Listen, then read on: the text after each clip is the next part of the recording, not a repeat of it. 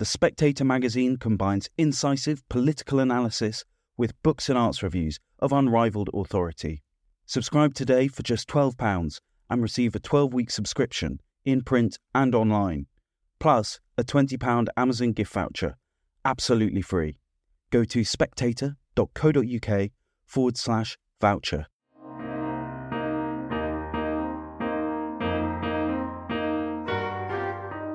Hello and welcome to Spectator Out Loud. Every week, a few of our favourite writers read out their articles in the latest issue. This week, we've got another set of 5 brilliant writers. First up, we'll have Harry Mount, the editor of The Oldie, who's reading his diary. Here's Harry Mount. Barry Humphries would have been 90 on the 17th of February. To commemorate his life, Radio 4 is broadcasting Barry Humphries Gloriously Uncut that evening. For the programme, I recalled the joy of talking to Barry about the column he wrote for The Oldie. What a delight, too, it was to hear from the great diplomat Sir Les Patterson on everything from Australian politics to the history of lesbianism. A lot of high-achieving Sheilas like Cleopatra, Mary Queen of Scots, Boadicea, Dusty Springfield and Florence Nightingale all paddled the pink canoe at some stage of the game. One day he asked my colleague Penny about me. On hearing I wasn't married, he said, deadpan, "Is he a vagina decliner?" Barry had immaculate manners and so asked Penny not to pass on the question. She did, though, and it was the funniest thing I've ever heard. The cartoonist Nick Garland, a Spectator regular, co-created legendary Australian Barry Mackenzie with Barry. Nick's also on the Radio 4 programme. He told me of an extraordinary dinner party held at Peter Cook's house in 1964. Nick, Barry, Peter, and John and Cynthia Lennon were there. They started to play a game where they were all excessively polite to each other. "Oh, I understand you're a famous singer in a very popular group," Barry said to Lennon. "Oh, and I understand you're an extremely funny Australian," Lennon responded. And then suddenly the game turned nasty as their latent competitiveness emerged, and they started trading insults at lightning speed. "I thought one of them might hit somebody," said Nick. "We had our baby Emily there in a bassinet. I instinctively moved between her and the 3 men. Just as it was getting out of hand, Cynthia Lennon shouted, 'Stop it, John!' They immediately switched back to polite chit-chat as if nothing had happened. John Lennon was the equal of Barry and Peter, says Nick. Barry was so quick that he liked to wrong-foot people, embarrass them, and leave them slightly puzzled. But you could see he wouldn't mess around with someone as outstanding and gifted as John Lennon. There was no way he could have embarrassed him, or he would have come back at Barry. Oh, to have been there, as an observer, not as a combatant in that scary battle between comic geniuses. To the Anthony Pole Society annual talk at the Travellers Club, Hilary Spurling, Pole's biographer and a former Spectator literary editor, gave the address. I'm glad it was largely about the considerable influence Violet Pole, my dear great-aunt, had on Pole's masterpiece, A Dance to the Music of Time. A member of the audience had to leave early. Making a quiet exit, she tiptoed towards the vast double doors and couldn't get out. Confusingly, for a club built in 1832, they were sliding doors.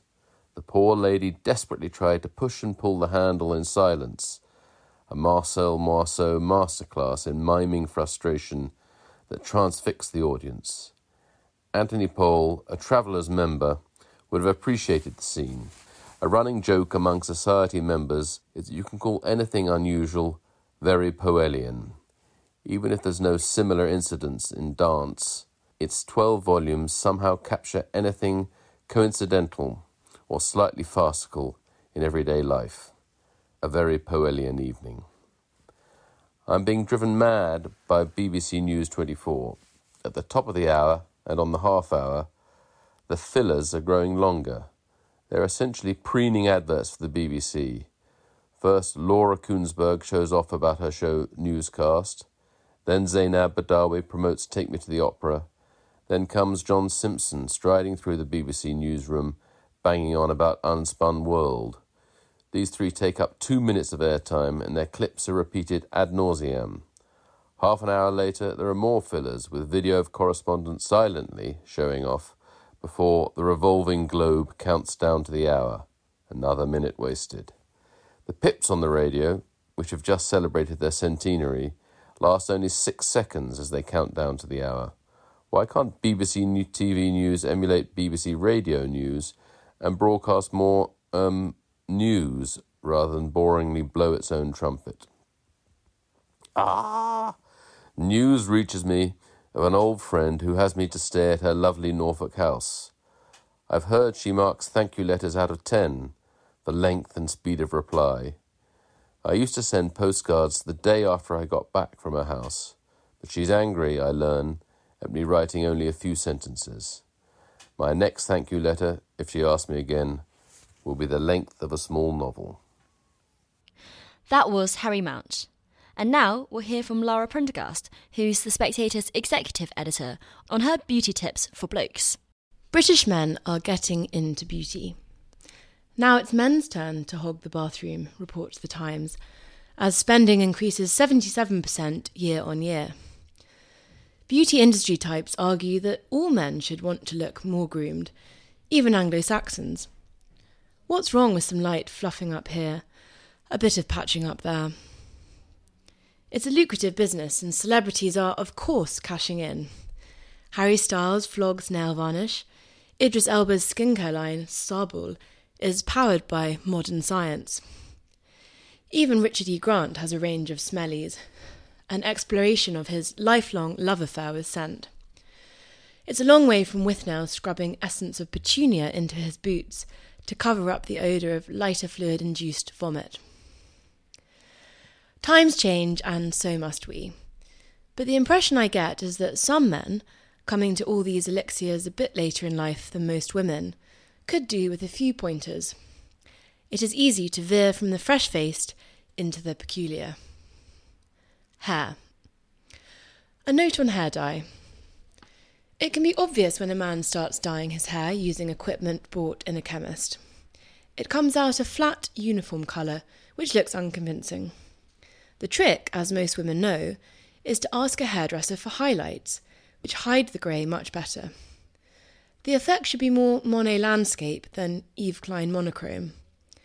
It is worth noting, too, that grey hair on men looks dignified. If your hair is falling out, adverts on the London Underground insist a trip to Harley Street or even Turkey is the best course of action, to have hair harvested from other parts of the body and replanted into the scalp. I'm struck by how frequently I hear men, even young men, talking about following in Wayne Rooney's path. Hair implants may result in thicker hair, but be prepared to answer questions about the miracle.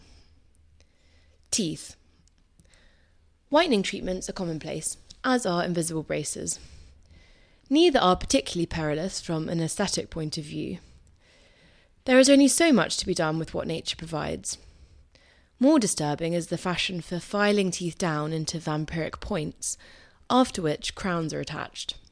Again, Turkey has somehow cornered the market for this treatment, which is known as turkey teeth. When drastically renovating a smile, pick the colour of the false teeth carefully. White is not just white, it comes in multiple shades. If teeth look milkier than a baby's first milks, they will alarm people. Pick up a Farrow and Ball chart for reference. Teeth naturally tend more towards clunch than all white. Bear this in mind. Nails. Learn how to look after your nails at home. Trim and file. The nail salon is a sacred women-only space. Do not enter it. It is unnerving to encounter a man in a salon, aside from the friendly South Asian men who often work there. Women do not visit barber shops out of a similar sense of propriety. Skin. It is fine to cover one's skin in unctions. The truth is that they will not do much to change one's appearance, but might help lift the spirits. Skin will feel plumper, but the effect will be fleeting. What will change a person's appearance more permanently is a tweakment. Botox, fillers, facelifts, etc. A word of warning here. The promise is that these procedures turn back time. The reality is that when a middle-aged man pumps his weathered face full of filler, it doesn't make him look 21 again. Instead, rubberized, overinflated light bulb cheeks simply give the impression of a midlife crisis well underway. Makeup. The beauty industry is trying to convince men it is normal to wear makeup. For men, makeup is increasingly becoming one of the most powerful tools for bold self-expression, says Vogue. Approach makeup with caution. It is usually obvious when men wear makeup, and while there is nothing wrong with it, it is certainly a look. Steer clear of foundation, which is skin-coloured gloop promising to make your face look radiant. It is already hard enough to get right on a face that isn't peppered with stubble. Donald Trump is not scared by foundation. His orange face has become a powerful tool for bold self-expression. Tanning. Neither is the former president shy when it comes to using fake tan. Its use need not be quite as bombastic as his. It can be done with some subtlety. Remember, fake tan has a distinct biscuity smell that most women will be able to identify immediately. Scent. Speaking of smell, just as it is offensive when a woman marinates herself in enough scent to suffocate a room, the same is true for men. Do not dismiss the smell of soap, which is more enticing than 98% of aftershaves, and has not yet, as far as I'm aware, been bottled by any of the big perfumers. Body hair. Men have removed their hair for almost as long as women have. In many ways, they are better versed in the subject. That said, overly enthusiastic depilation can be startling when encountered in close quarters. A man I went to university with was known for removing all his body hair using hair removal cream. This is not the sort of reputation you want following you around in life. A little hair is no bad thing. Sun cream. If there is only one beauty tip you take away from this column, which I hope has been helpful, it should be this. Wear sun cream. The sun is the real enemy, followed closely by the beauty industry. That was Lara Prendergast. Next, we'll hear from Owen Matthews, who writes from Kyiv, about how Ukrainian spirits remain unbroken. Rome and Kyiv have one thing in common: the distinctive whine of motor scooter engines in the night. The difference is that in Kyiv, the high Vespa-like noise does not rise from the streets but drifts down from among snow-laden clouds. It's the unmistakable sound made by Iranian-designed Shahed 136 suicide drones. Essentially, modern-day doodlebugs armed with warheads big enough to collapse a medium-sized building. Kyivans nickname these skyborne menaces mopeds. Shaheds are slow-moving, low-altitude and easy to spot, so Russia fires them after dark. With a great deal of noise and spectacular flashes in the night sky, Ukrainian anti-aircraft and Patriot missile batteries usually blow most of them out of the sky before they come in. But Patriot ammo is expensive and becoming increasingly scarce, as Kyiv waits out the grim drama of a minority of Republicans continuing to block continued military aid in Washington. At the beginning of this latest winter of bombardments, Ukraine's air defences were downing more than 90% of the missiles and drones. Now, though exact figures are classified, the hit rate has palpably reduced. Last week, more than a dozen people were killed in their beds in Kyiv and residential buildings reduced to flames and rubble. Unlike last winter, when the Russians attempted to destroy Ukraine's electricity infrastructure with precise attacks, the targets this year appear to be no more specific than the civilian-inhabited centres of major cities. Such a shift in strategy is almost as old as air war itself. During the Second World War, the US Air Force advocated precision daytime bombing. The less well-equipped Royal Air Force favoured nighttime carpet bombing, most famously of Dresden. In March 1945, frustrated with his bombers' inability to hit munitions factories in Japan, General Curtis LeMay abandoned his old precision strategy and shifted to low-level carpet bombing with napalm incendiaries. By late summer, LeMay's B-29 superfortresses had burned out more than 60 Japanese cities. Vladimir Putin's generals seem to have made a similar calculation.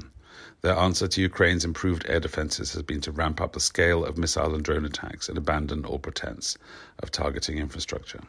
If Putin's intention is to break Ukrainian spirit by bombing them into submission, it's not working any better than Hitler's blitz of London or Coventry, Arthur Bomber Harris's destruction of Dresden, or LeMay's burning of Tokyo. The occasional air raid notwithstanding, Kyiv remains a lively, fun and defiant city. With cheerful blitz spirit elan, a cocktail bar near the Bessarabian market advertised cocktails, quote, as powerful as a bomb. The newest, hipster-designed Ukrainian armed forces recruitment posters rip off The Lord of the Rings, depicting a handsome soldier bayoneting a group of screaming orcs. The anonymous author of the Nikolaevsky Vanyuk Telegram channel reposts the latest data from the Ministry of Defense air raid warning site in slangy style. Quote, "Greetings, Kyiv kids, a gang of mopeds," Shahed drones, heading your way from the northeasterly direction. When the banshee wail of air raid sirens blares out over the city, customers in bars and cafes turn to their phone screens to check what Vanyuk has to say. If it's drones, people assume they'll be shot down by Kyiv's air defenses and ignore the sirens. If Russian MiGs are spotted, that means hypersonic Kinzhal missiles could be on their way. According to local law, these hit their targets in 90 seconds, making it already too late to run. Recommended action in both cases, stay put and finish your drink. By God, does the hatred of Russia run deep. After an hour of conversation, in fluent Russian, with a brave and thoughtful journalistic colleague whose anti-corruption investigations got the defense minister of Ukraine sacked over the summer, I asked if he follows the Russian media. "Definitely not," he replies. "The only good Russian is a dead Russian." He takes a moment, then corrects himself. "What I mean is there are probably still good Russians, but right now I don't want to work out who is good and who is bad. I don't want Russia in my head in any way." I ask about the million-odd Russians who have fled the Putin regime.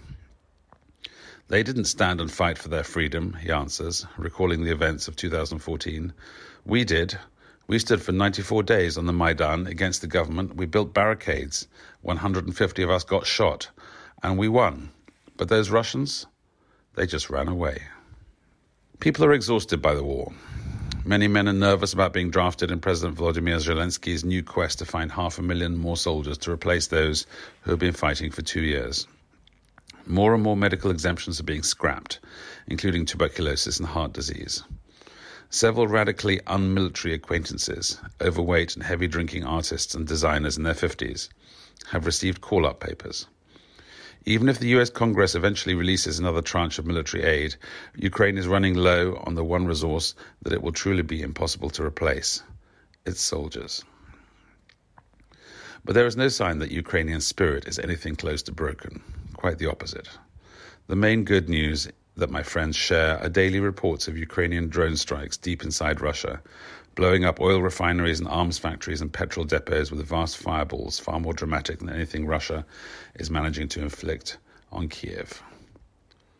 So, Putin, do your worst. Kyiv can take it. That was Owen Matthews, and next we'll hear from Catriona Olding, who is the widow of Jeremy Clark, our low-life columnist, and she talks about being able to choose how one dies. In 1984, I was a third-year student nurse. The last secondment before my final exam was gynecology.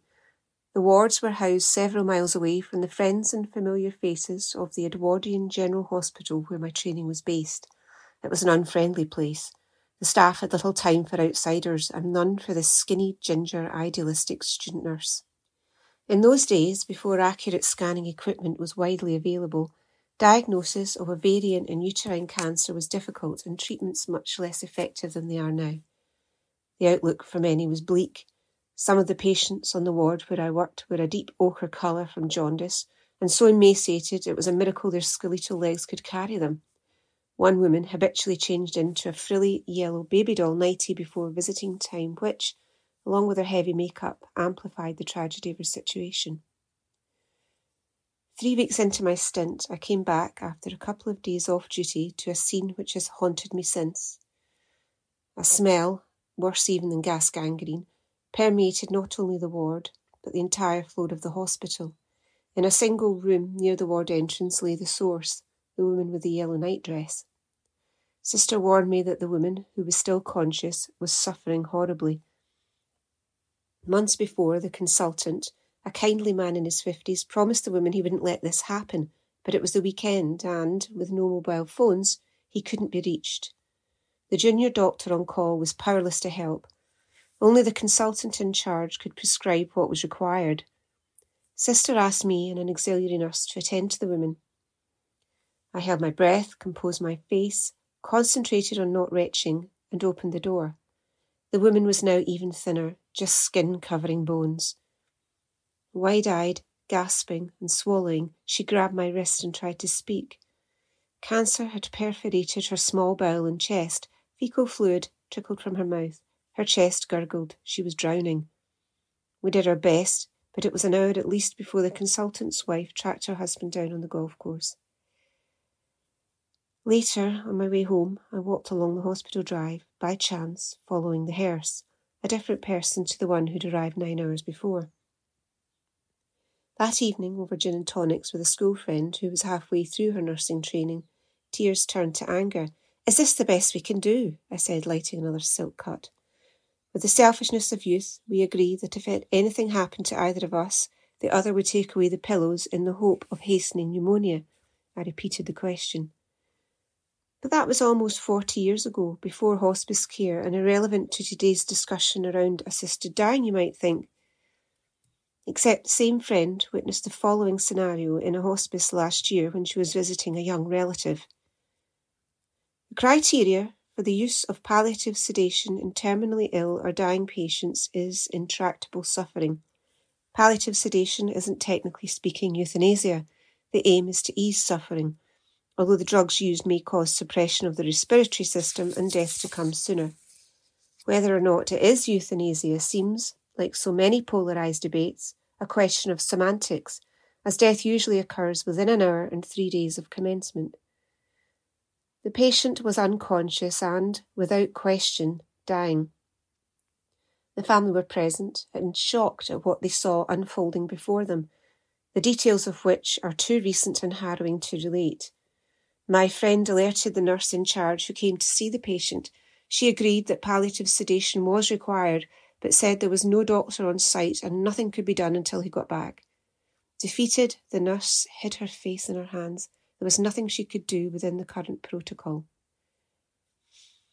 The laws and guidelines which control end-of-life care are complex, taking into account ethical, legal and medical issues.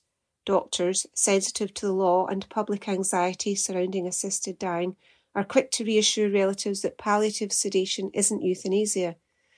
One of the difficulties doctors face is that liver metabolism can vary enormously from individual to individual due to a number of factors, one of which is genetic. The same dose of morphine or oxycodone could potentially sedate and stop respiration in patient A, but in patient B, who has rapid liver metabolism, barely register. When my husband, Jeremy Clark, was dying last May, the palliative team couldn't control his pain, even with the largest doses of oxycodone any of them had ever witnessed. The consultant had never seen anything like it and asked about his drug and alcohol intake. The former, party drugs when he could afford them, would have had little effect, I was told, but his legendary capacity for alcohol shed light on the problem. For those suffering from degenerative life-limiting conditions and their families, assisted dying is a heartbreaking issue. For patients, doctors and those seeking to change legislation, the ethical, political, medical and legal debate seems endless. Both the BMA and the Royal College of Surgeons have taken a neutral stance. While this debate rages on, how could we improve end-of-life care? Separate it within legislation and our minds from the discussions surrounding assisted dying months before expected death, perhaps. The anxiety, sadness and depression of the final months of life could be alleviated by a more imaginative, tailored use of pharmaceuticals. I remember Brompton's cocktail being used in the early 1980s. Would you like your medication, morphine and cocaine, in a sherry, brandy or whiskey base? Sister would ask in advance before relaying the information to the pharmacist. More too could be done to improve the efficacy of palliative sedation in hospices and homes. Where doctors are temporarily unavailable, prescribing could incorporate a greater level of flexibility with clear guidelines for nurses to follow. Hospices are funded in the main by charitable donations. Could these funds be raised more efficiently? Could this funding and the government's contribution be spent less on administration and more on care? End-of-life care will affect us all, directly or indirectly. We shouldn't flinch, but do our collective utmost to improve it for everyone, patients, relatives, staff and the general public, to minimise avoidable suffering and anxiety. If Sister ever asked me, I'd like my medication in a large glass of old pulteney. That was Catriona Olding. And finally, Jeremy Hildreth, a Spectator contributor, writes this week's notes on Napoleon's coffee. Michel Dunquin Martineau, St. Helena's French honorary consul, wants to set the record straight. Contrary to popular belief, he tells me, Napoleon wasn't exiled to St. Helena for life. In a highly idiosyncratic sentencing, drafted by the Russians and ratified by the other powers involved, Napoleon's banishment was to last, quote, until his deadly fame ends, close quote.